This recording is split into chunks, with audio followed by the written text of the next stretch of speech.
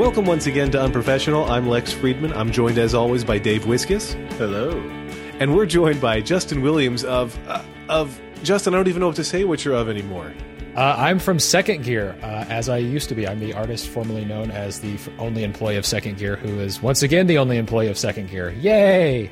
Well, thank you for joining us. I wish it were under happier circumstances. What? Who says I'm not happy? I do. Oh, okay. I'm not happy. We can tell you're crying on the inside. Well, I'm always crying on the inside. We had a delay recording this podcast for hours while we consoled Justin through his sobbing. Justin, you obviously know you're not sobbing. You weren't sobbing even before we started, but tell the people what's the story. Why are you our guest now? So I guess basically what happened is I was working at a place called Hipstamatic up until late last week, and then all of a sudden I got laid off, and so Dave decided that it would be a great idea to have me on to talk about being unemployed and what that entails and kind of how all that went down, because being unemployed is crazy. And I feel like I got laid off, and this is my first layoff, but I don't think I'm ever going to have a better layoff ever. This has been kind of crazy and kind of fun. I just have to say, it's almost sounds so good, right? I got laid, and then you have to add the off, and then it goes from good to bad really fast. I don't think I've ever heard anybody describe getting laid off as fun before. This has been pretty fun. I mean, you usually envision that you get laid off and you kind of you sit on the sidewalk, you're like looking at your pink slip and you're wondering what's going to happen next. I got laid off. An hour later, it was being written about all over the internet, and I was just getting all kinds of contact from Twitter and email and phone, and it was just insane. Your layoff got fireballed. My layoff did get fireballed, yeah. Why'd they fire you? Insubordination, complete failure to perform. They realized what a giant dick I was. Yeah, I'm not really sure what happened. So basically, it was porn related.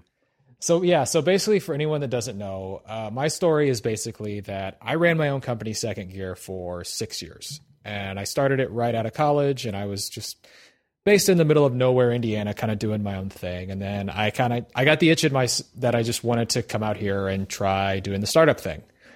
And through a couple of different avenues, I ended up at Hipstamatic I think I got there in May. And it was great. It was like we were working on camera stuff. We were trying out some new ideas. We were trying out some new experiments. Not everything was perfect. No job is ever super perfect, but I was pretty happy there, and I thought things were sort of on the right track. There was things that we could have fixed. Was yours the one that got bought by Facebook for $1 billion? Was that Hipstamatic? Oh.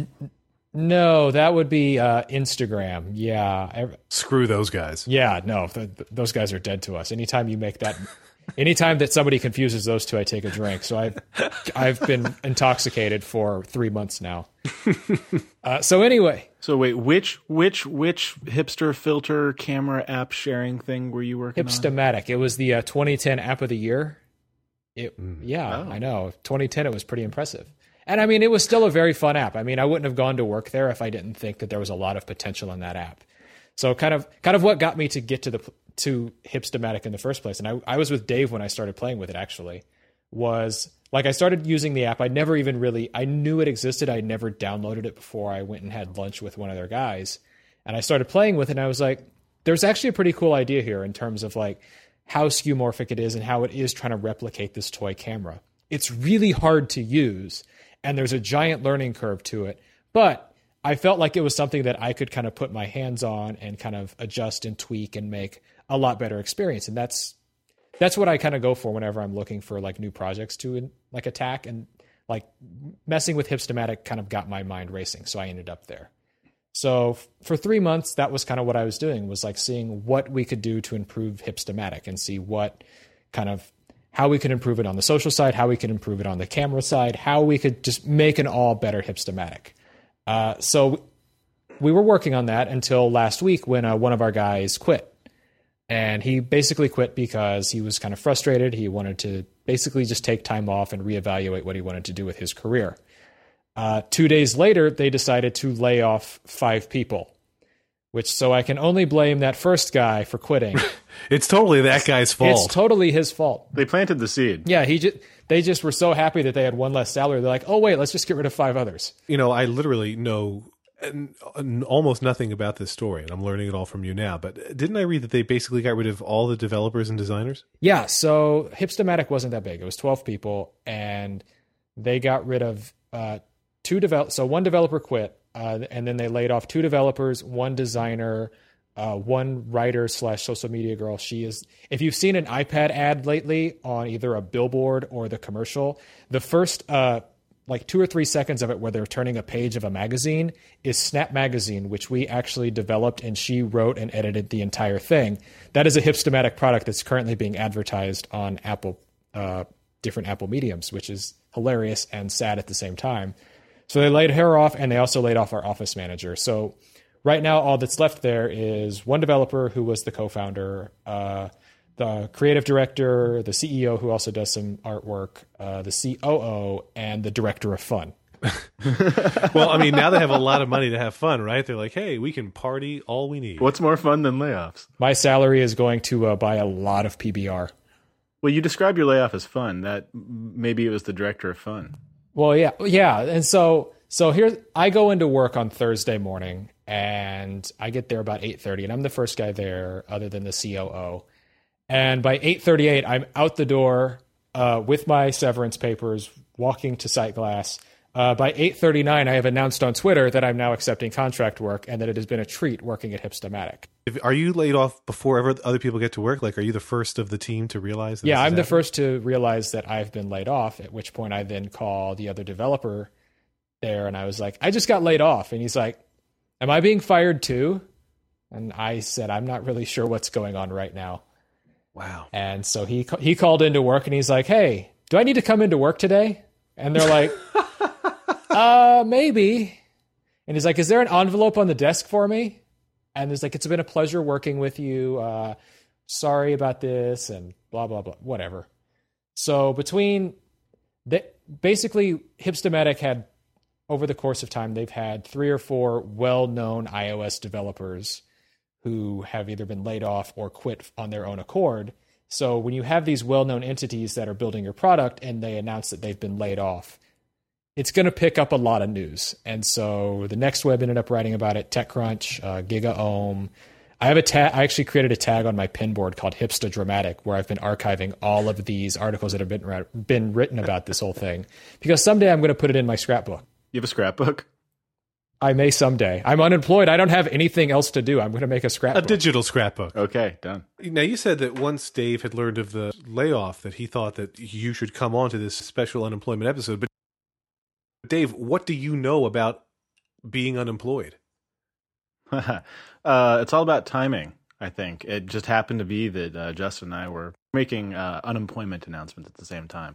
Right after he announced that he had been laid off from Hipstamatic, I made the announcement that I was leaving Black Pixel. What? And I thought, what could be more fun than a very special unemployment episode of Unprofessional? I like to call it the fun employment special, but... is it acceptable for me to be on this edition of Unprofessional, given that I am currently gainfully employed? Well, we keep talking about these apps, so you might get fired. That's right. I'm not allowed to talk about tech, or I get fired. So by the end of this episode, we'll all be unemployed. Fingers crossed. Now, did you enjoy your time at Hipstamatic? Was it a fun job while you were there? No, I was very happy there. I mean, no company is... You don't strike me as the kind of guy who would stay at a job that you weren't enjoying. Yeah, exactly. I give off that vibe. Anyway, yeah, I wasn't really enjoying my time. I mean, no company's not without their faults, but everything that was kind of like was frustrating people there was stuff that could easily be fixed. But I was working on interesting projects. I went there because I had a passion for photography and I wanted to make really cool camera apps. And that's what they let me do. It was a very laid back environment. It was a beautiful office. If you'd ever been into their offices, it was insane how it did not look like an office at all. It looked like an event space. And that was really awesome to kind of go into every day for work. Yeah, during WWDC, there was a party or two there that I wound up going to. And man, what a gorgeous space. Yeah, so I mean, it's really hard to consider yourself going to work when you're kind of going into this place all day. The hours were completely sane, which is what I liked. So it wasn't kind of like a crazy douchey startup where you show up at 9 o'clock and then you don't leave until like 10 or 11 at night. It was like going to a 9 to 5 job, getting to build really cool stuff. Yeah. Maybe if you'd put in those hours, they wouldn't have had to lay everybody off. If I would have just kept making more filters, more films. Yeah, they needed more filters. No, I was thinking back. Hashtag hipstamatic. I was thinking back to my first job out of college, and my then fiance, now wife, and I moved to L.A., where neither of us had ever really lived before. And the goal was to work in the entertainment industry. And I got a job working as an agent's assistant at an agency called Paradigm. The agent's name was Jonathan. Was there a couch involved in the hiring process? No, but so all the agent's assistants hated me because I skipped the mailroom. I was a direct hire to assistant because his assistant had quit without notice. And when he heard I went to Brandeis for whatever reason, he was also a Jew, and he was like, "Oh my gosh, Brandeis is an incredible school, so I'm going to hire you on the spot." But they all hated me because I didn't start in the mailroom the way I was supposed to. But his name was, and probably still is, Jonathan Silverman, which is also the name of a once popular actor. The dude from Weekend at Bernie's? Right. He wasn't the same guy. Oh. He just had the same name. So when I had to make reservations for my agent to meet with his clients, we would always do it under his name because he would get a good table because the restaurant would assume it was Jonathan Silverman, the actor. This guy represented non-famous people. He represented below-the-line people like cameramen and costume designers. So nobody ever heard of those guests. So or Jonathan Silverman now. But it was a horrible job. It was just the absolutely far and away the worst job I ever had. And so as quickly as I could, I quit, and I got an incredible job making $26,000 a year working as humble brag customer support. Thank you. Customer support for a web hosting company. And it was still just a horrible and awful job, but I wasn't miserable each day. So it was better than working for Jonathan Silverman, the agent. The one plus that I represented this one camera guy named Alec Sakharov, whose biggest show that he was the director of photography for was The Sopranos. Alex, for whatever reason, always loved me. And so when he would call and I would answer and say, Jonathan Silverman's office, he would be excited and want to talk to me for a few minutes. And I would always greet him, enthusiastically. So one day, the timing was beautiful. The rule, of course, is you don't talk to any of the other talent that happens to walk into the office. You talk to your agent, you talk to the people who you're dealing with. But one day, Billy Baldwin comes in. He's meeting with one of the literary agents because he wants to write a movie or something. And they're leaning on my desk, even though he's not there to see my agent, but he's there talking to his agent, leaning on my desk at the same moment that Alex Sakharov calls. So you got Billy Baldwin on my desk, Alex Sakharov calls, and I hear who it is, and I say, "Hey, Alec, how you doing?" And it's like phones stop in mid-ring and people stop talking because everyone wrongfully assumes that I am A, talking to Billy Baldwin, which I shouldn't be doing, and B, calling him by the name of his more famous, more successful brother, Alec. And it was terrifying. These are the greatest name drops if it was 1993. Yeah, I know. But I quit that job too because Jonathan Silverman is probably one of the worst human beings I've ever met. The agent, not the actor.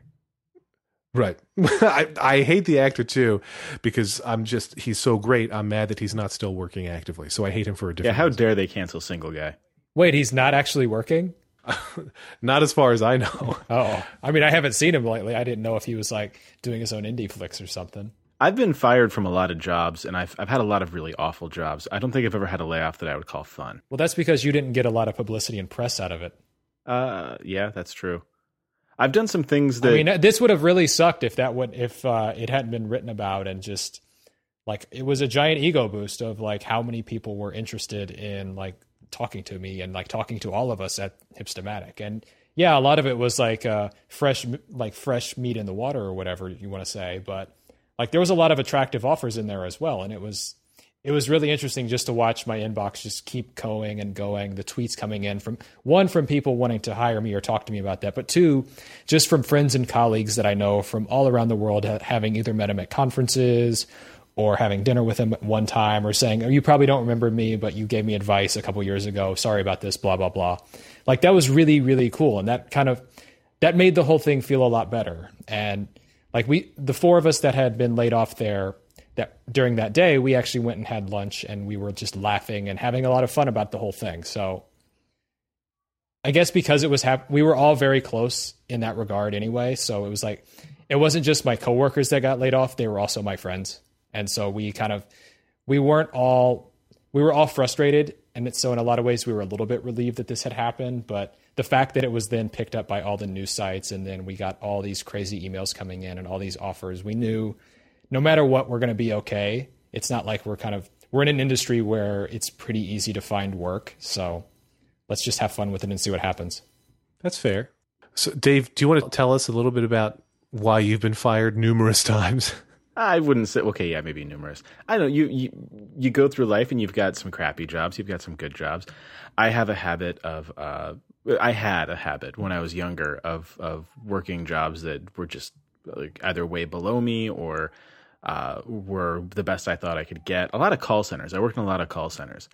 And my favorite, this wasn't even getting fired, but my favorite call center almost fired story was I was nearly fired. I came very, very close to being fired over a racist comment that I didn't make. As opposed to the racist comments you always make. Right. I'm very well known for being a racist.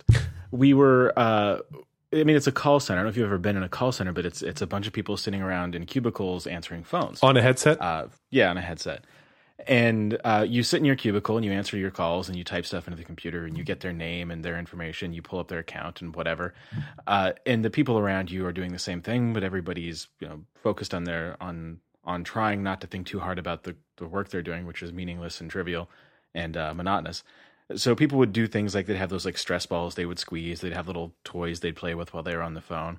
And one guy in my little cubicle farm cubby area had this hand weight that he would use to pump iron, I guess, while he was on the phone.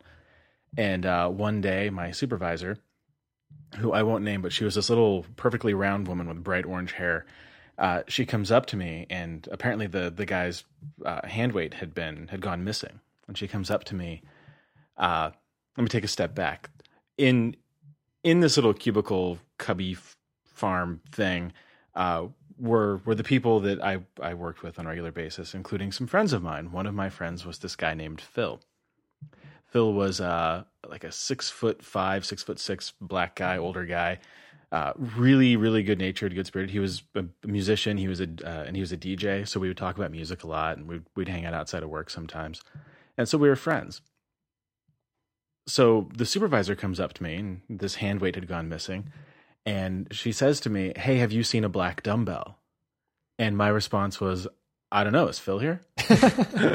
And it was completely automatic. I didn't think about it. It was just a joke. I thought he was sitting next to me. I didn't really give it much thought. Apparently, he wasn't there that day. And my supervisor, she said, her face turns white, and this look of horror washes over her. And she says, "When you get off that call, come see me." Wow. Like, shit, here we go. So I get off the call, and I go into this little room where her and another supervisor are sitting there waiting for me, because there can never be one in case they try to molest you or something. There always has to be two of them to validate a story. And she starts going over the handbook and why what I said was entirely inappropriate and offensive, and I should apologize, and I'm clearly not understanding the gravity of the situation.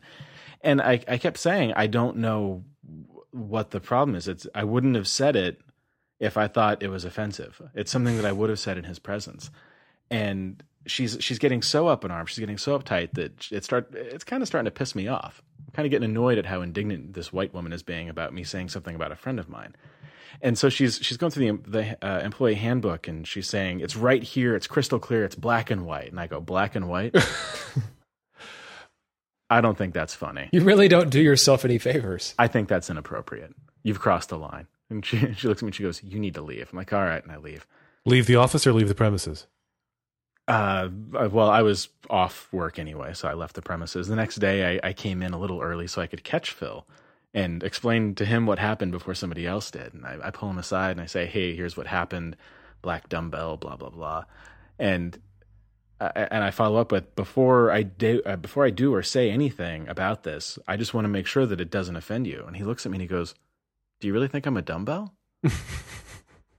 I'm like, "No, I don't think that's the part that they're offended by. I think that it was because I said you were black." And he goes, "Well, I am black." I'm like, "I know. I agree." I'm just still jealous that you were working at an in-call center. Because when I worked one summer during high school at a telemarketing agency. So it was all out call, where it was like a telemarketing outsourced agency. So rather than just selling one thing, I was selling all kinds of things, and it would randomly change from call to call. But I sold so many old people voicemail systems. What? Oh.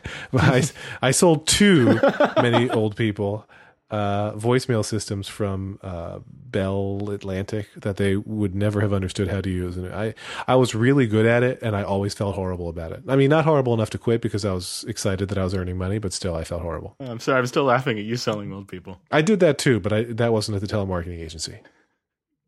You know, speaking of me selling things, I do want to take a moment to say that this episode is sponsored by Excellent Creations. Excellent Creations encourages everyone to be unprofessional, but when you're ready for some professional mobile development, get in touch. Mobile web, iOS, and Android development. Excellent Creations, that's excellent with an X. Mobile solutions since 2007. And Excellent Creations, they do not sell old people. Yet, but they're growing all the time. I may have to start selling old people. I really need money. So if you have any like grandmothers or something that you'd like to get rid of, I've got an eBay account. I don't know if there's a lot of money in selling old people. The money's in young people, it's true. I have that demo too, don't worry. Well, we should talk about that. Justin has the Justin Twitter account. Oh, that's right. I'm at Justin at Justin on Twitter, GitHub, ladies, and Instagram, which is a blessing and a curse all in one.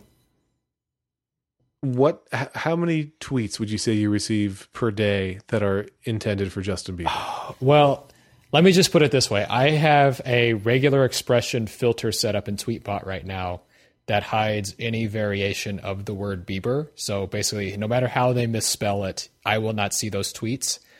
I still see at least 200 misfired tweets a day in my mention stream. I'm looking at your reply stream right now, and it is insane. It is all Bieber. Yeah. Now on Instagram, which I changed my Twitter account or my Instagram account from Justin W to Justin the other day. That is, I'm getting I think I get probably 10 or so misfires a day on that. So it's not as bad, but honestly, at the time that I decided I wanted to change, it did not occur to me that the Bieber problem would be there too. But wait, how do you misfire on Instagram? They send I had a photo this morning that was it was photos of Justin Bieber, and it says, "OMG, I heart you at Justin Space Bieber." So they mention you in comments. Yeah. On other photos.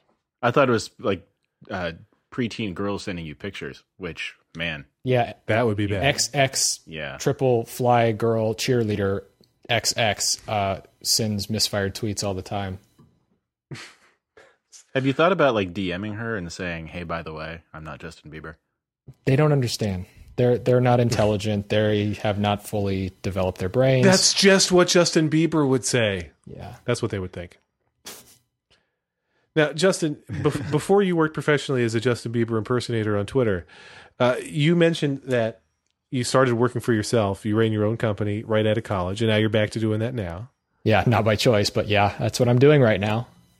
But I mean, with Second Gear, making the decision to start working for Hipstamatic, you said, you liked what they were doing and you were passionate about it, but was there other motivating factors that made you stop saying, I want to work from home and work for myself and, do an office real job instead?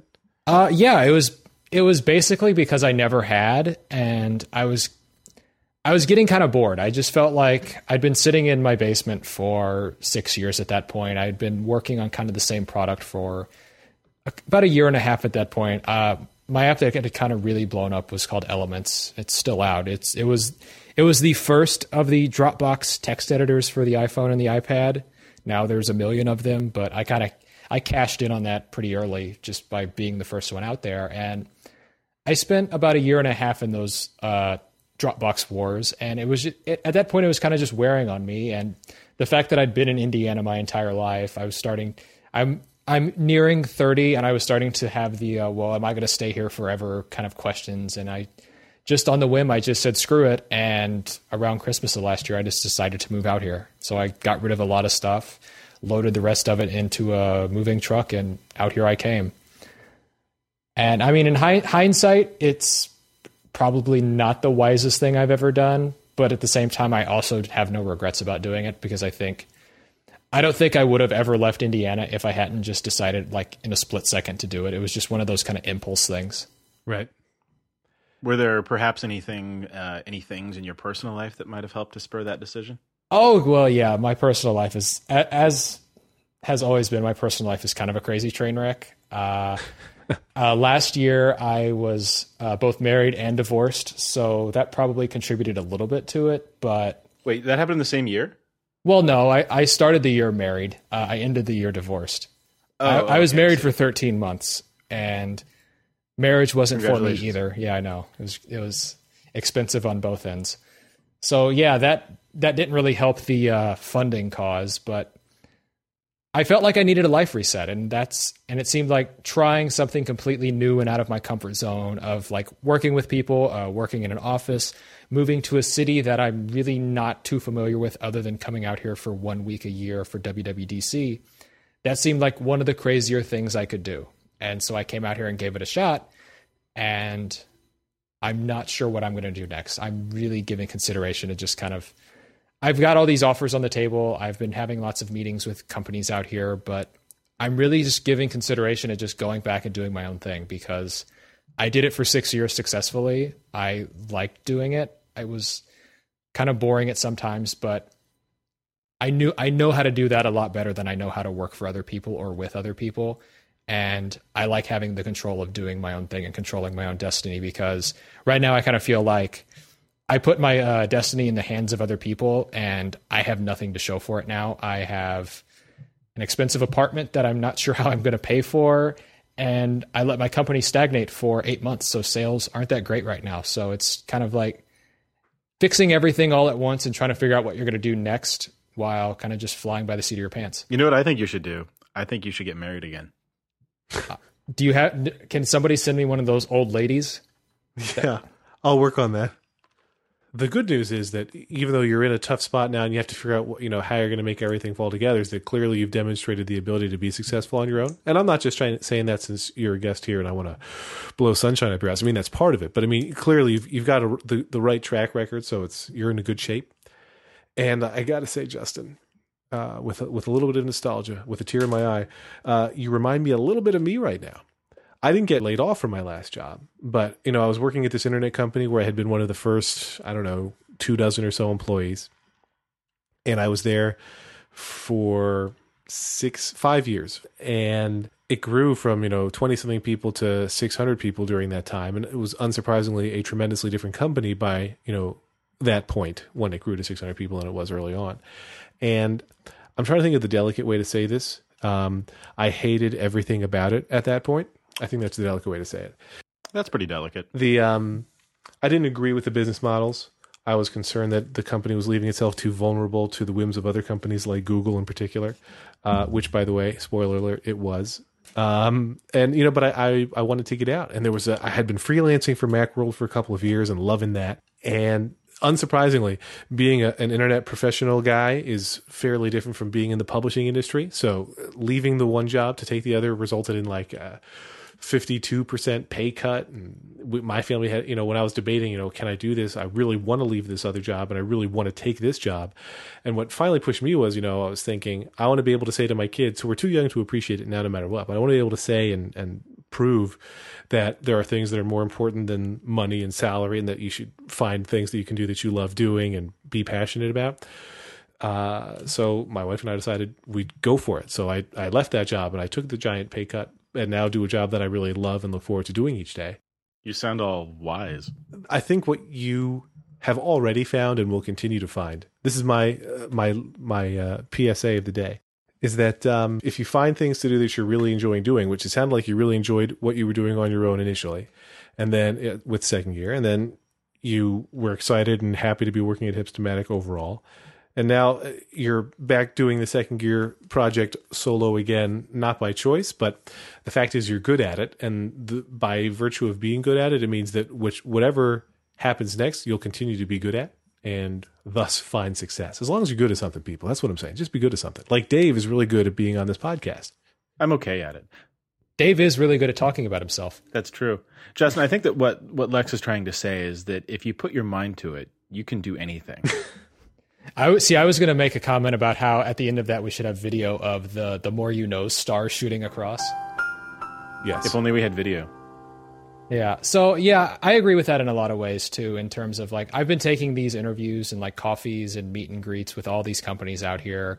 And the big problem I have is like, they're more than willing to pay me a very nice salary, and that's really flattering. But at the same time, it's like I can't really get that excited about going into work every day and working at this giant corporation that has like structure and is talking about my career development path, or some company that's trying to figure out how many different ways they can show more advertisements to people or get you to buy more Smurf berries in their social gaming platform. That's not interesting to me. I lived paycheck to paycheck for 6 years with Second Gear, building stuff that I was passionate about. That's what I want to do. I'm a builder. The fact that we work in an industry that is relatively successful right now as mobile is growing is just a perk on top of it. I was building Mac software back before anyone was messing with the Mac, and that's what I love doing. I like to create things just because they interest me. I don't like to just go into work and collect a paycheck just because I need to support myself. These flattering interviews, I think you and I have had the same experience here talking to people lately, where it's you can max out your buzzword bingo card in a single meeting. I need that's a good idea. We should make buzzword bingo cards. It's awful. They say things that you hear in like those bad YouTube shit startup companies say videos. Like you would never think that real people actually sound like that. And the fact is that like being out here in San Francisco, I think it's even worse because it's like you can't walk like a block without hearing somebody talking about stuff like that, or like using the word pivot and they're not playing basketball. That's one of the frustrating aspects to me about being out here, because I don't really resonate too much with that whole culture of like startups and trying to monetize on advertisements. I've always been kind of the traditional business model kind of guy, just spend less than I'm actually making and sell my stuff for a profit. And that's what I like to do. I am completely happy building a lifestyle business where it can support me, maybe one or two other people. I don't need to get Instagram money to be happy. I would like to have Instagram money, but it's not an end goal for me. It's not what I wake up every day aspiring to figure out how I can get rich. Have you thought about selling old people? I'm working on the domain name right now. The Twitter account? I already have that. Tell me more about Black Pixel. Like why did you leave? Why did I leave? It's like a relationship. Sometimes you love each other a whole lot, and you still just can't quite reconcile what you want versus what they want. And even that's not quite the right way to say it. It's just that it was a thing that had run its course, and there's no bad blood there. I still love them. They still love me. I still consider Dan Pasco to be a very close friend, and I wish them the best. And I really do hope that I get to work with them on stuff in the future. It was time. Do you get to keep your Black Pixel shirts, or do you have to give those back? I get to keep them, fortunately. Yeah. I kept my Black Pixel shirt too, but all that Hipstamatic stuff I had, that was a therapeutic cleaning out of the closet. So you're not as willing to say as Dave is that there's no bad blood between you and. Well, I mean, I'm not necessarily. I'm a lot of emotions about this thing. It's like horny. That too. Yeah, I'm angry because I don't have a job anymore. I'm angry that they kind of screwed up a really good thing they had going. I'm frustrated by all that as well. I'm bummed that I can't go into that office every day and work on cool stuff. I'm excited because I have no idea what I'm going to do next, and I like living in that sort of crazy state usually. And I'm kind of relieved because there's really nothing holding me back anymore. It's like I can pack up tomorrow and go wherever I want, and that's exciting. Yeah, there's a really bizarre sense of freedom that comes along with it. And for me, the first couple of days, I had this like blue sky paralysis problem of it's like, okay, I can do anything. What do I want to do? And I still don't have an answer to that, but I've gotten past the anxiety of it, and now I'm just kind of enjoying I can kind of do anything I want to now. Yeah, there was a definite day of like, I did not sleep for 3 days, and it's not because I was like freaking out about anything. It was just, I was on an adrenaline rush. It was just like trying to keep up with everything that was coming in, trying to process what was going on. We were working on trying to like get our entire team. I was trying to find people jobs just because as a developer, I think it's pretty easy for us to walk into a job. I was trying to help out our designer and our social media person through all the connections I had. But for 3 days, it's like I just did not sleep hardly, but more than like an hour or two a night, just because all I could do was just like keep with my mind racing. And then Sunday, like I finally came up that adrenaline rush. And that's when it was like, oh shit, now what am I going to do? holy crap, I don't have very much money. I don't have a job right now. I need to find something to do quickly. So for the people who aren't in San Francisco and would like to see you soon, are you going to be going on tour? Yeah, I'm playing the Orpheum next week. I'll be down in LA at the Steve's Chuckle Hut. What a transition. No, I mean, are you doing conference stuff? Are you going to be out on the circuit? Are you going to show up for things? Maybe at least say hello? I have the freedom to now. I'm giving consideration to coming to Denver for 360 iDev just to kind of hang around. I've offered my services to do a talk called I Got Fired. Oh shit, now what? Which is basically this episode of Unprofessional. I was going to ask, what's that about? And yeah, it's basically going to be this and what do you do? Why did this happen? What are your next steps? Just kind of a discussion of kind of the craziness of being laid off, because I think this is something that a lot of people can relate to. I think this is a good reason why we're doing this show, because at some point in your life, you're either going to be laid off or you're going to be fired, and you've kind of been through all these crazy emotions and kind of worries and wondering what's next. So I will say, I keep being reminded of a very different emotion, but there's this state if you give notice somewhere. And everybody wants you to give 2 weeks notice, even though obviously, when they laid off Justin, they gave him 5 minutes notice. But you give 2 weeks notice. Sometimes I've given 4 weeks notice. And at that point, as soon as you've told your job, I no longer want to work here, working wherever it is, I don't care if it's, at Staring at Naked Ladies Incorporated, working there gets miserable. I've worked there. It's a great place to work until you quit. But once you've given notice, it's just, you've got these weeks of drudgery where nobody wants to give you any work to do. There's always this theory you're going to train the new guy, you're going to pass off, but nobody actually ever wants to handle any of those things. I remember when I left my last job in LA, I gave 3 weeks notice at their request. I was only going to do 2 and they asked for a third. And that's when I really started falling in love with Wikipedia, because I had nothing to do all day. And I read all about the different algorithms that powered the different ghosts in Pac-Man. And then I went through various arcade and Atari games and learned all about how all of them worked. But you start to hate everything about the place, because now there's nothing, your brain no longer needs to work to sugarcoat your experience at work each day.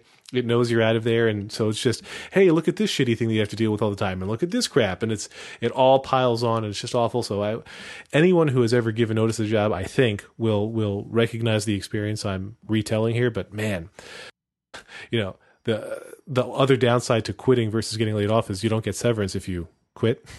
But I mean, that's that period between when one gives notice and then when your last day actually is really just a 2 or 3 week wall of suckitude. I just want to throw that out there.